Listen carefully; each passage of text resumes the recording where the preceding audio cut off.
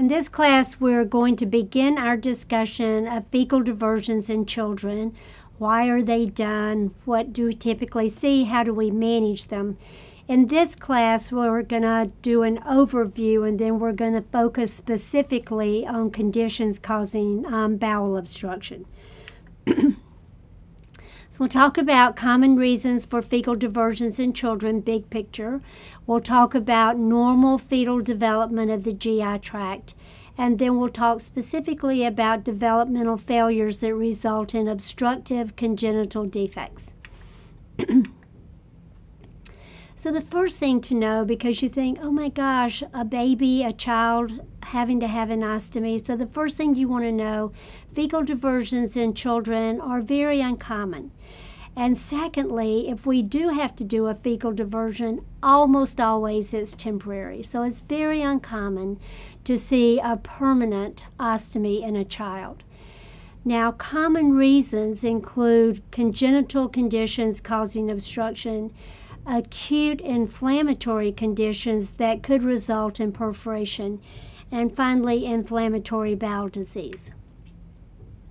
So just in follow-up to what we just said, if you look at the two big categories of pathologic conditions that might result in fecal diversion in a child, most of them fall into the obstructive category. So intestinal atresias, volvulus, Hirschsprung's disease, or meconium ileus. And then there's a smaller group that fall into the category of inflammatory processes, necrotizing enterocolitis in neonates and inflammatory bowel disease, typically in school age or adolescents.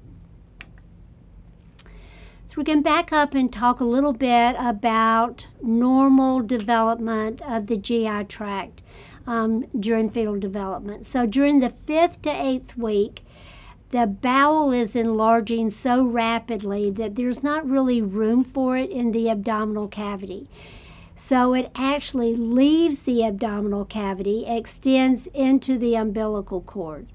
And then during the 10th to 12th week, there's enough room in the abdominal cavity, so the bowel rotates 270 degrees, returns to the abdominal cavity, and becomes fixed in place. And if all of that occurs normally, the ascending colon will be on the right side, transverse colon, of course, across the midline, and descending and sigmoid on the left. Now, things can go wrong. If there is a failure of abdominal wall closure, you can end up with a baby with gastroschisis or omphalocele. If there's a failure of rotation or a fixation, you can get abnormally mobile sections of the bowel that can result in either intermittent or complete volvulus. So we're going to talk about each of those and what the implications are. We're going to start with gastroschisis. So with gastroschisis, what you have is herniation of loops of bowel through the abdominal wall defect. So here, the abdominal wall failed to close normally. The bowel herniates through that open defect. With gastroschisis, there is no amniotic covering, so the exposed bowel is short, thick, and edematous. And you can see in the illustration on top that bowel doesn't look remotely normal. Now, gastroschisis is more common among premature infants. Most of them, this is an isolated defect. Only a small percentage have other defects that might result in mortality. So overall, among infants with gastroschisis, mortality is typically 15 to 30%. The vast majority, this is an isolated defect, it's correctable, and the baby is going to recover and be fine, even though it looks terrifying at the outset, and certainly to the parents. It's overwhelming and terrifying. How is this ever going to be okay? So how do we make it okay? How do we correct this? Well, treatment typically involves silo. And silo means that you place those loops of bowel in a sterile plastic bag, and you elevate the bag above the level of the abdomen so that edema gradually resolves. And once those loops of bowel become normal, so the edema's been eliminated, then you can take the baby to surgery. You can return those loops of bowel to the abdominal cavity and do at least partial closure of the abdominal wall. Diversion is rarely required, so these babies do not typically end up with an ostomy. If wound ostomy nurses are consulted, it's typically for wound care, for management of that abdominal wall defect. What about omphalocele? What's the difference in gastroschisis and omphalocele? Well, again, you have persistence of that abdominal wall defect. The abdominal wall failed to close normally, and abdominal organs like the bowel herniate through that umbilical ring and the abdominal wall defect. But here, the loops of bowel are covered with the amniotic membrane, so the structures are protected, they're kept moist. The bowel is typically normal. You have minimal, if any, edema of the loops of the bowel. So at the outset, looking at the bowel issue, it's like, oh, well, omphalocele sounds better than gastroschisis. But unfortunately, 60% of infants with omphalocele have other major defects. And because of those other major defects, mortality rates are pretty high, usually 70 to 80%. Now, management's very much like gastroschisis, except you don't have to wait for the loops of bowel to subside in diameter. Edema is not an issue. So operative repair is done as soon as possible after birth. Again, if we are involved, it's usually for wound care because diversion is typically not required. Now, a fairly common cause of obstruction along the intestinal tract in a neonate are intestinal atresias. And atresia means loss of continuity. It's thought to be the result of a vascular accident in utero, and atresias can actually occur anywhere along the intestinal tract, all the way from the esophagus through the colon. Now, you can get variable severity. It can range from stenosis, like you see on the bottom left, where you have an acute narrowing that makes it very difficult for anything to pass through. But it also can be a complete separation, which is what you see on the bottom right, where there's complete separation of the two ends of the bowel and the mesentery. Atresia is by far the most common cause of obstruction in the neonatal population. The one good thing about atresias is that they're typically diagnosed very promptly, frequently diagnosed even before birth. If not, they're diagnosed soon after birth because the obstruction causes feeding intolerance. So quickly identified so that intervention can be initiated. There's no way to fix an atresia except to remove that section of bowel and do an end-to-end anastomosis. Now I want you to look at the illustration on top. When you look at the section of bowel just distal to the stomach, that looks like the abnormal section because it's very dilated. But actually, that dilatation is the result of the atresia, which is just distal to that section. So if you look carefully, you'll see that just distal to the dilated area is an area that's acutely stenotic. So when you have an atresia, either total separation of the two ends of the bowel or stenosis, then nothing's going through. Everything proximal to that point dilates. So when they go in surgically, what they have to do is they have to take out the acutely dilated segment and then they have to connect the two good ends. Most of the time, atresias involve a relatively small section of bowel, so typically you can remove the dilated section, connect the two good ends, and you have minimal, if any, residual pathology. Normally, bowel function is okay once you remove the dilated section and restore continuity. But what if you had a fairly distal atresia? What if there was a little bit of delay in the diagnosis? And what if you had a very large section of bowel that was very dilated and had to be removed?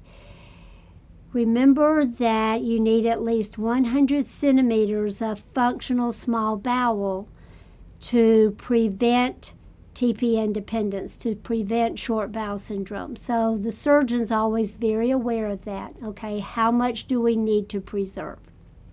Most of the time, not an issue. They're able to remove the dilated section, do an end-to-end anastomosis, restore intestinal continuity, restore normal bowel function. We don't get involved. The exception is esophageal atresia. So I want you to look at the illustration at the mid portion of your slide and to the far left.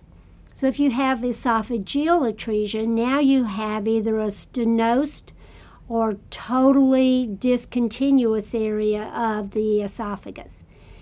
And most of the time, they're not going to be able to pull the two functional ends of the esophagus together. There's not enough tissue and not enough mobility.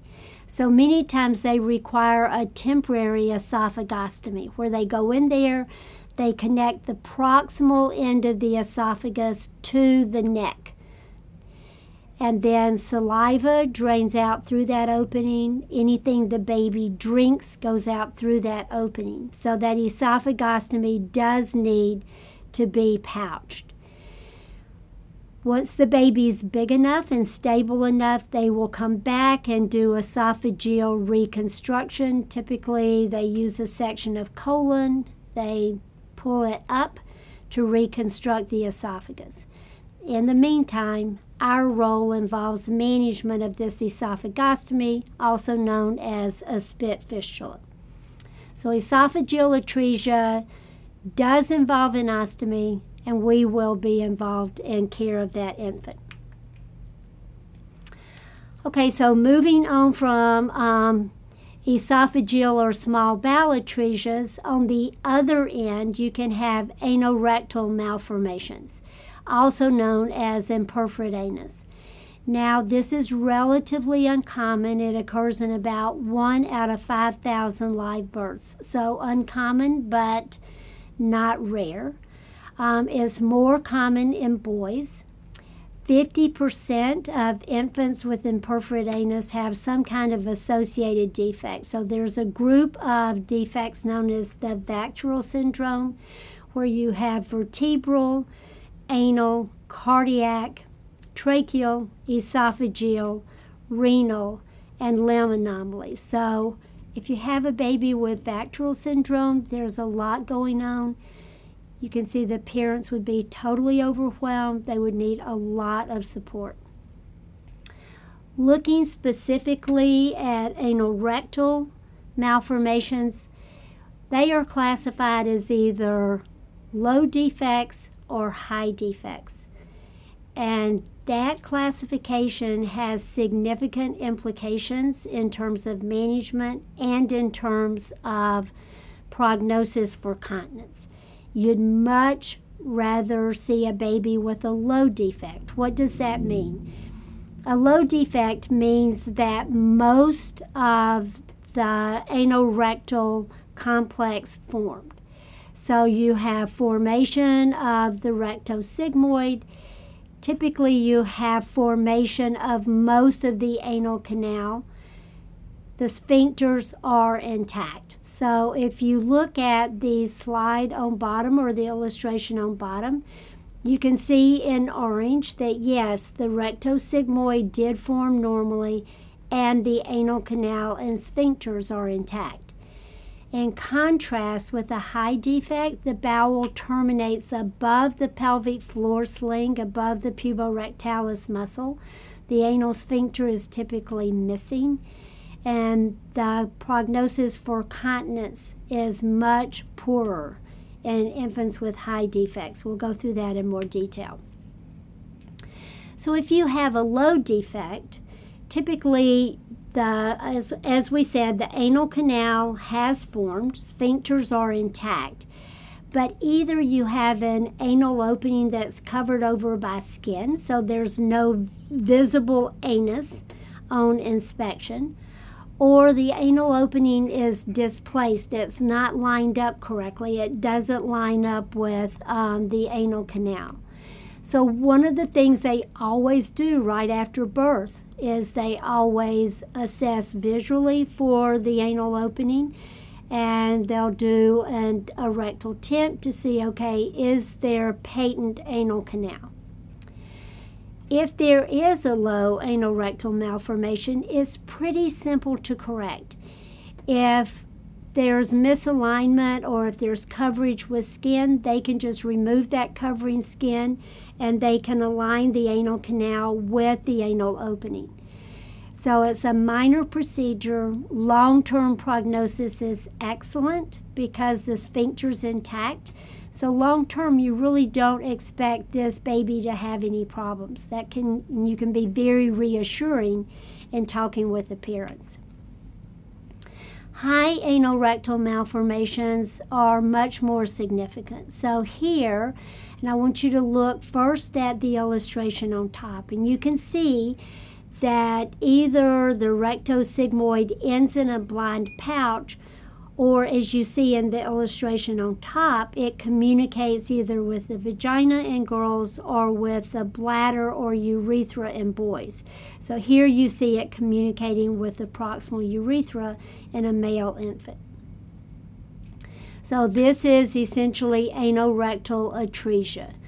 There is failure of the anal canal to form, failure of the anus to form. So now it's like, okay, well, how do we fix this?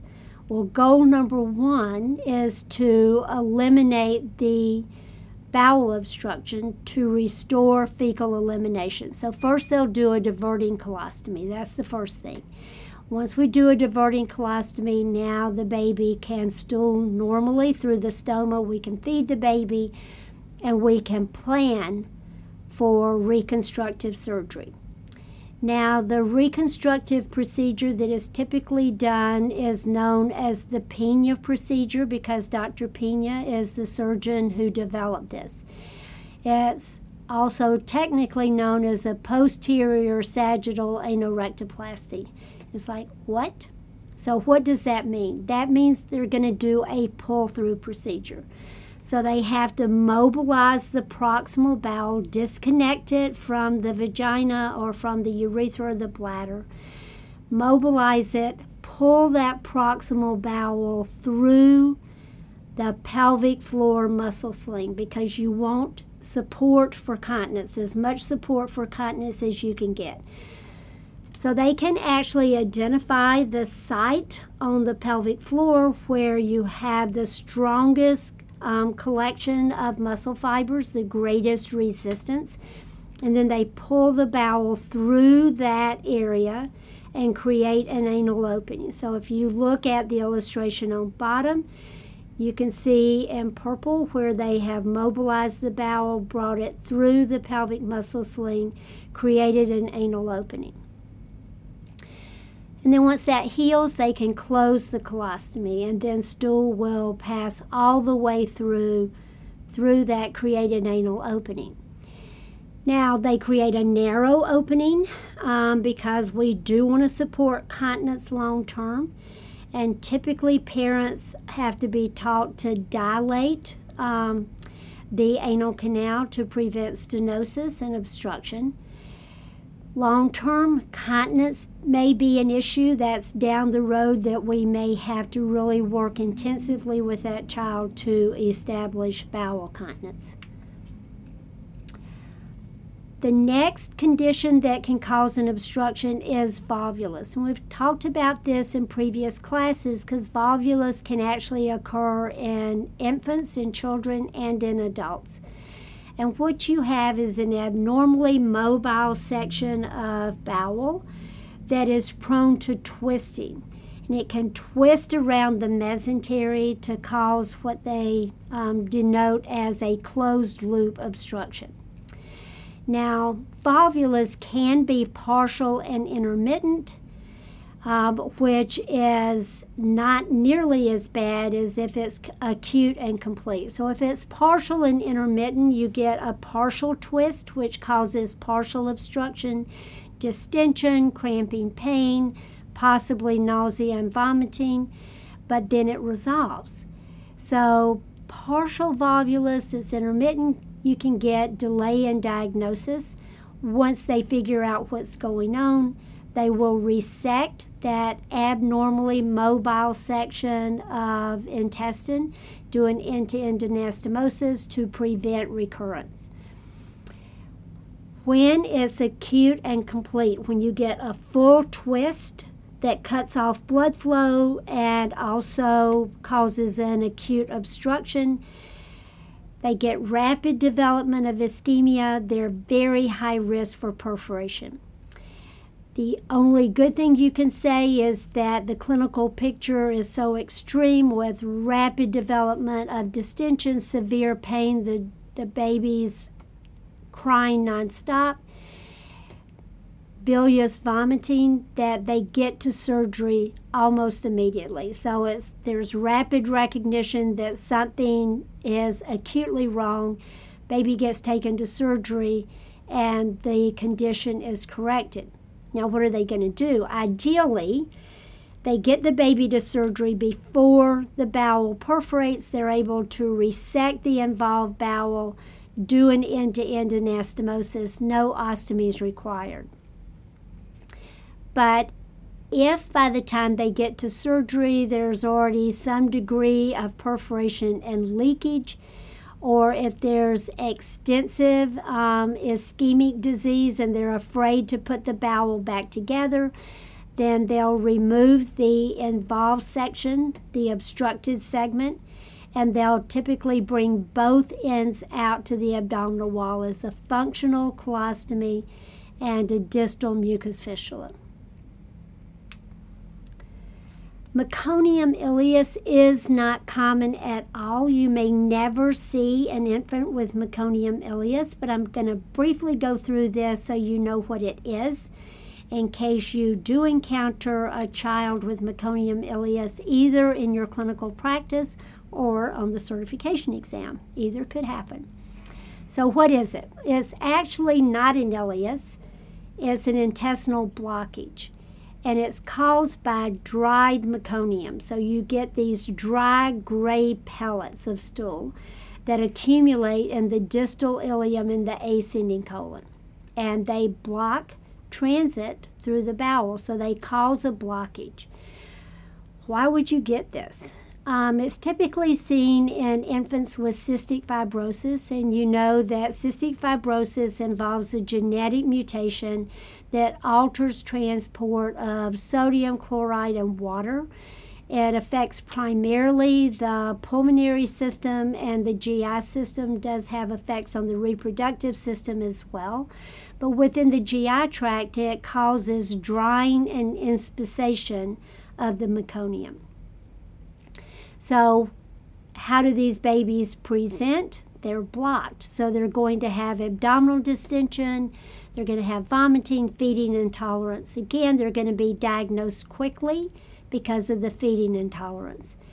One of the classic findings in terms of diagnostic studies is this ground glass appearance due to the mixture of meconium and air in the distal ileum and ascending colon.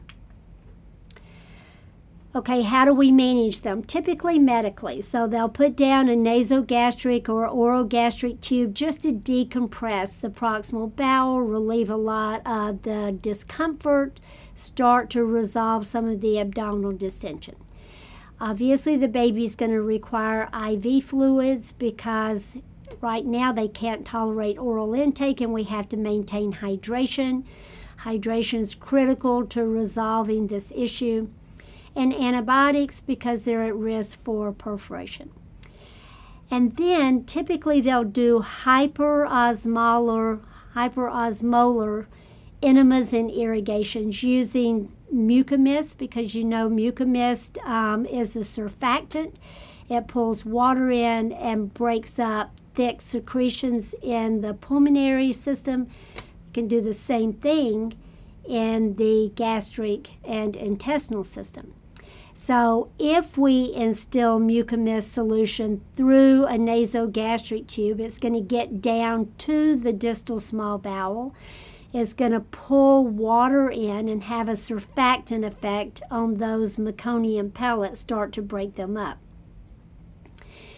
If there's a lot of dried meconium in the ascending colon, then they can feed a catheter in through the rectum and the distal colon and give a hyperosmolar enema to start to break up the meconium in the ascending colon.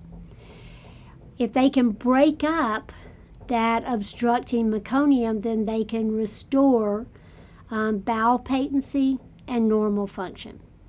So surgery is a last resort. It's done only if the meconium ileus is complicated by perforation, by infection, or if medical management fails. Sometimes they can just go in and do an enterotomy, make a little opening into the bowel wall and instill the hyperosmolar solution, irrigate all that meconium out, and then close the defect. Very occasionally they'll have to resect the area of bowel with all the inspissated meconium and do a proximal diversion and a distal mucus fistula, which gives them access for repeated irrigations as well as temporary fecal drainage. And then once the problem's resolved, they close the ostomy. Now, children with cystic fibrosis are also at risk throughout life for distal intestinal obstructive syndrome, DIOS. So this can occur in older children with cystic fibrosis because, again, they have this very thick mucus. They can get very thick stool, especially if they're borderline on fluid intake. Treatment would be exactly the same. Unfortunately, we don't see much of that at all. Probably the most common cause of obstruction, other than atresias, is Hirschsprung's disease. What is Hirschsprung's disease? It actually is congenital absence of the ganglion cells in the bowel wall. And of course, the ganglion cells control peristaltic activity, control intestinal motility.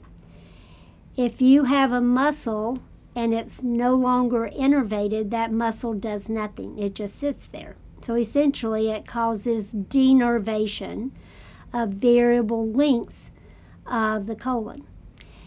So you end up with a functional obstruction, and I want you to look at the illustration on bottom. So you have massive dilatation of the descending colon. And at first glance, you think that's where the problem is. See that very distended section of bowel? No. The affected segment is the rectosigmoid. So look at the rectosigmoid on that illustration. It's collapsed. And it has caused massive dilatation of the descending colon. The descending colon is innervated. It's essentially normal and trying to compensate for that obstructed segment of bowel. Now, one thing you need to know about Hirschsprung's, this goes back to neonatal development, is that innervation of the bowel proceeds from proximal to distal. So if you've got a little fairy handing out ganglion cells, it's going to start proximally and proceed distally. So the first portion of the colon to be innervated is the ascending colon. Next, the transverse. Next, the descending. finally the sigmoid and the rectum. So if anything interferes with this process, which section is going to be involved? If there's any interference at all, the rectum would be the first to lose out on innervation. The sigmoid would be next, then the descending, then the transverse, then the ascending. So that tells you in an infant with Hirschsprung's disease, the rectum and the internal anal sphincter are always involved. And then there's variable lengths of colon involved as well, depending on how extensive the disease process is. So short segment disease means you're dealing with denervation of the rectosigmoid. Long segment disease involves varying lengths of the colon. You can get total colonic aganglionosis, but that is rare. And you can very occasionally get total intestinal aganglionosis, but that's extremely rare. You are very unlikely to see that. So short segments by far the most common. Let's talk more about that. So you've got congenital absence of ganglion cells that affects the internal anal sphincter and the rectum and may involve part of the sigmoid colon. What happens is the denervated segment of bowel collapses because nothing's going through there, and then the proximal bowel distends massively because it's trying to push things through, trying to push stool through that section that is not working and is collapsed. Now, the problem with short segment Hirschsprung's disease is that sometimes diagnosis is delayed because initially that proximal bowel is typically able to at least partially compensate, push some stool through. So many times the child is diagnosed with severe constipation.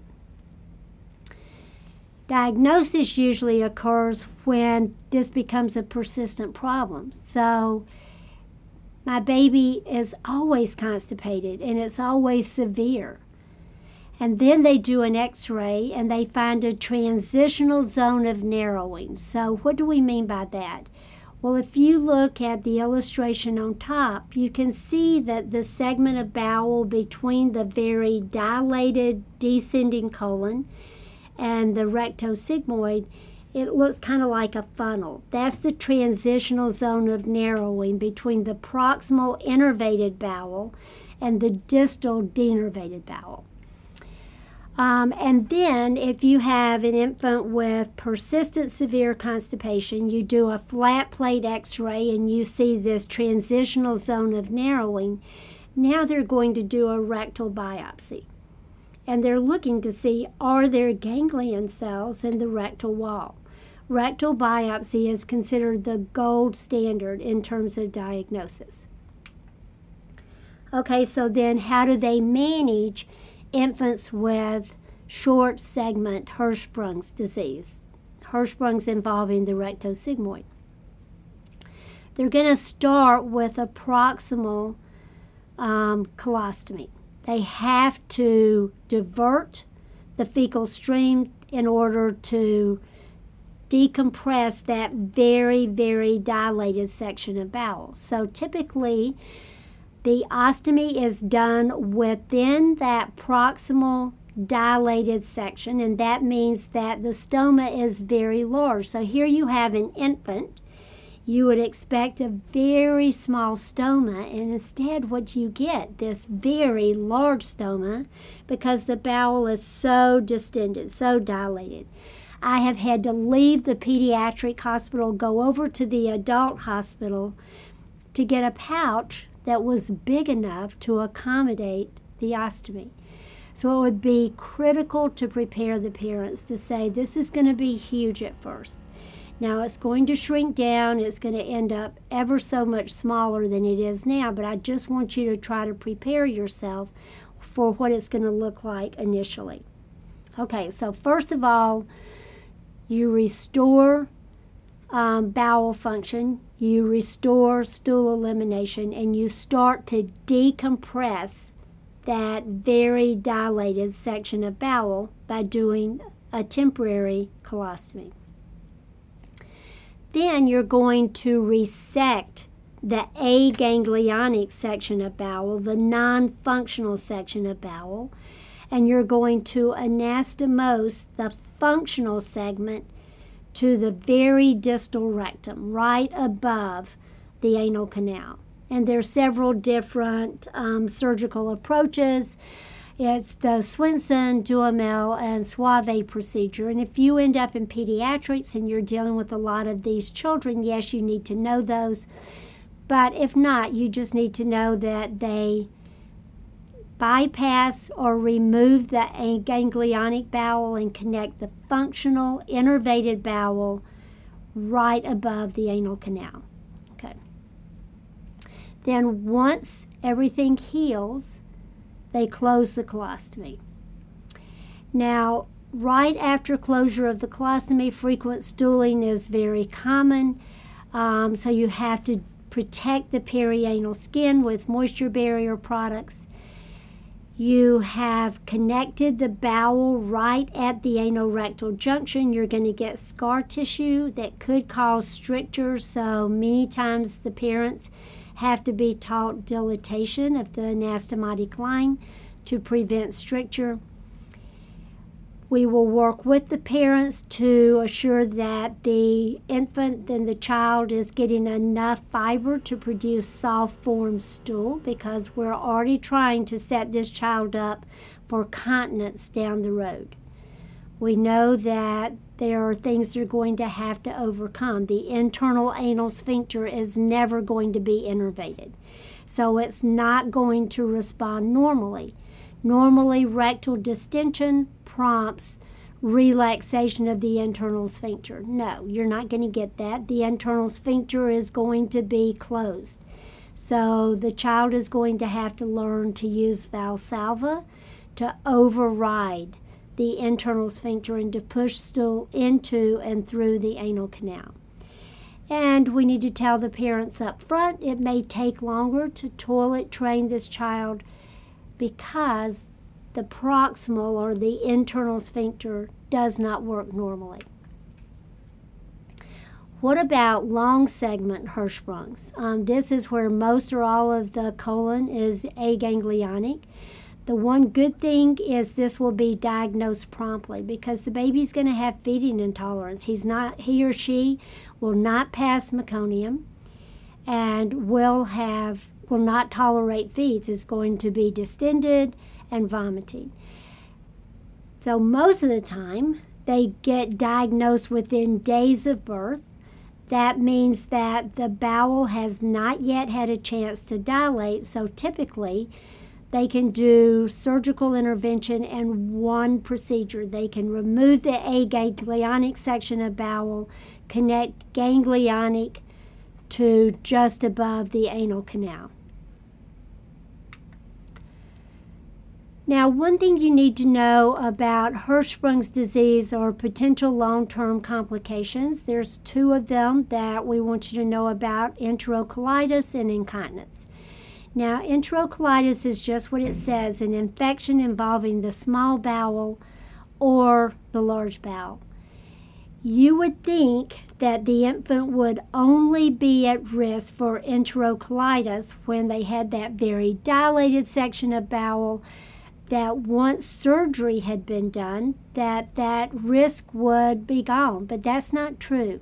They can actually develop enterocolitis prior to or following surgical management for reasons I don't understand. I've never read a good explanation for that.